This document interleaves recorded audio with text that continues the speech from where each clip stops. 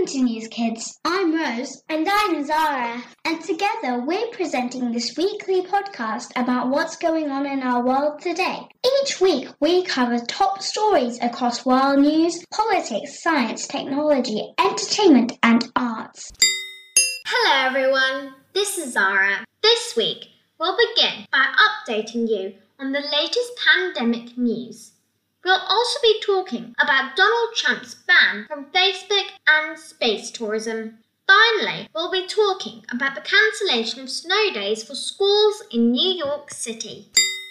Hello, this is Zara. This week, we have plenty of pandemic news to update you on. Firstly, we have the travel update given by the Transport Secretary for England, Grant Shapps, where he outlines countries that people in England can travel to under new government rules that will be in effect from the 17th of May. England has been operating a traffic light system for a while now, where countries rated red, amber or green, with green representing the fewest restrictions for travellers and red the most. Passengers who have been in the red list country in the 10 days before departure are required to enter hotel quarantine. Only British and Irish nationals and those with residence rights are allowed to travel to England from these countries. Travellers from both amber and green countries must show a negative COVID-19 test before departure, but only amber passengers are required to isolate at home for 10 days. In the announcement earlier this week, Turkey, the Maldives and Nepal were added to the red list, and people returning from these countries after 4 a.m. on the 12th of May will be required to quarantine in a hotel for 11 nights. Popular hotel destinations, including Spain, Italy, France and Greece, remain on the amber list, and the government has said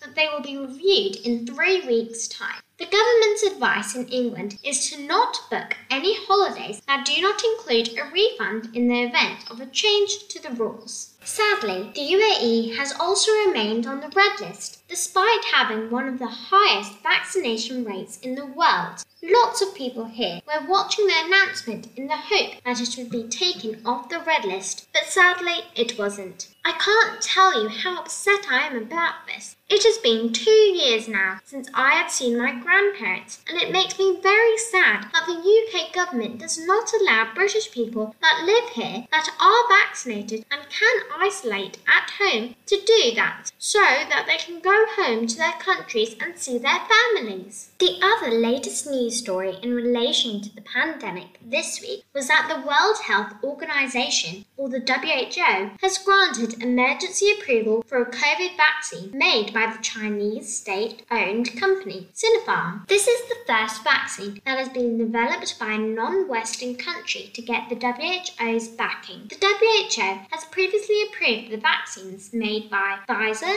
AstraZeneca, Johnson & Johnson and Moderna. The WHO said that the addition of the Sinopharm vaccine to the list of approved vaccines had the potential to rapidly accelerate COVID-19 vaccine access for countries seeking to protect health workers and populations at risk. Lots of individual health regulators in various countries had already approved the Sinopharm vaccine for emergency use, but approval by the WHO means that the countries who have not yet approved it might approve it more quickly, and it also means that the vaccine can be used in the global COVAX program, which was set up last year to try to ensure fair access to vaccines among rich and poor nations. Sinopharm has been approved for use here in the UAE for a while now, and adults have been vaccinated with either the Sinopharm vaccine or the vaccines made by Pfizer or AstraZeneca. So I'm still very confused about why this UAE is still on the red list, why I can't go and see my grandparents without being locked up in a hotel.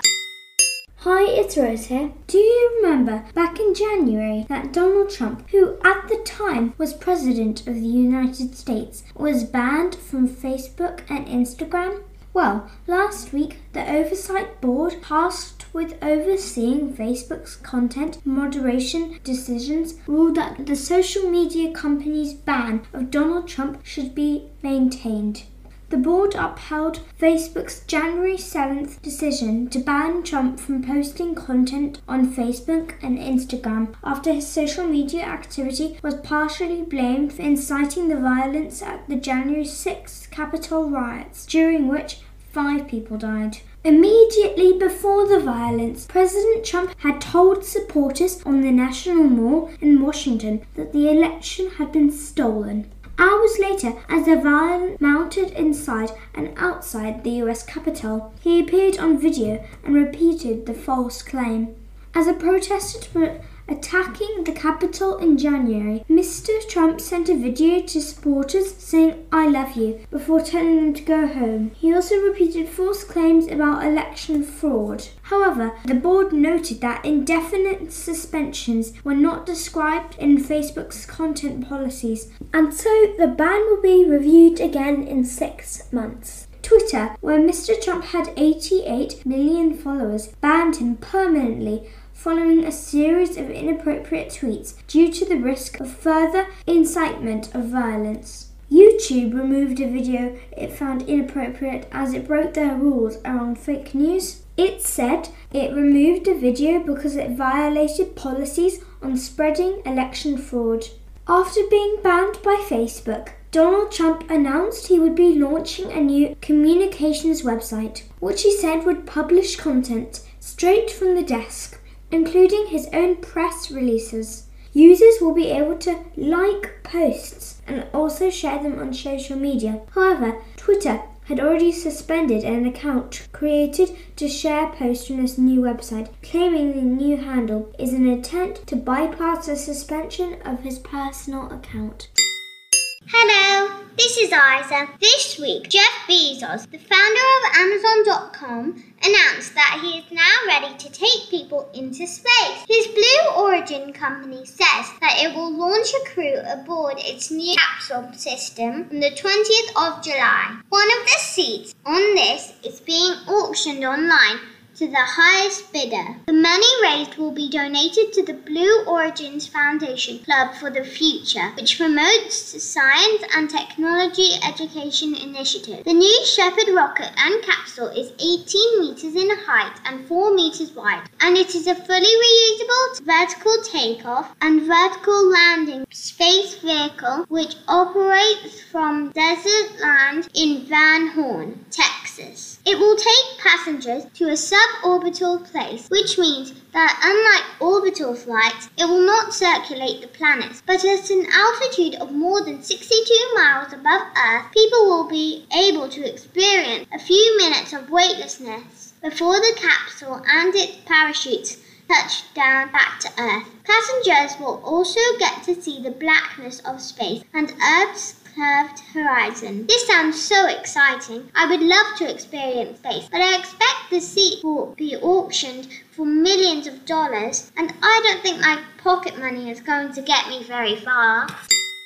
Hi, it's Laurie here. Many parents and students living in New York City are upset this week with the news that snow days have been cancelled for the next year, with students now expected to continue their classes, learning remotely from home. Snow days see schools close when there's heavy snowfall or other extreme weather, which can happen quite often in a New York winter. Authorities say students successfully managed the move to remote learning during lockdowns, and their days off will not continue in the new school year. But many people have been left disappointed by their decision. Before the COVID pandemic, snow days were popular and seen as a special childhood experience. Many disappointed students, parents and teachers took to social media to reminisce about snowball fights and bobsled races. Others have pointed out that while snow days often placed added pressure on families to find last-minute carers or nannies, a sudden move to home learning is just as difficult.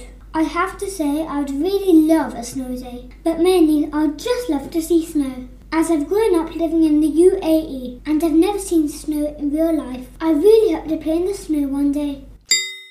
That's all for this week. I hope you enjoyed our show, and thank you for listening.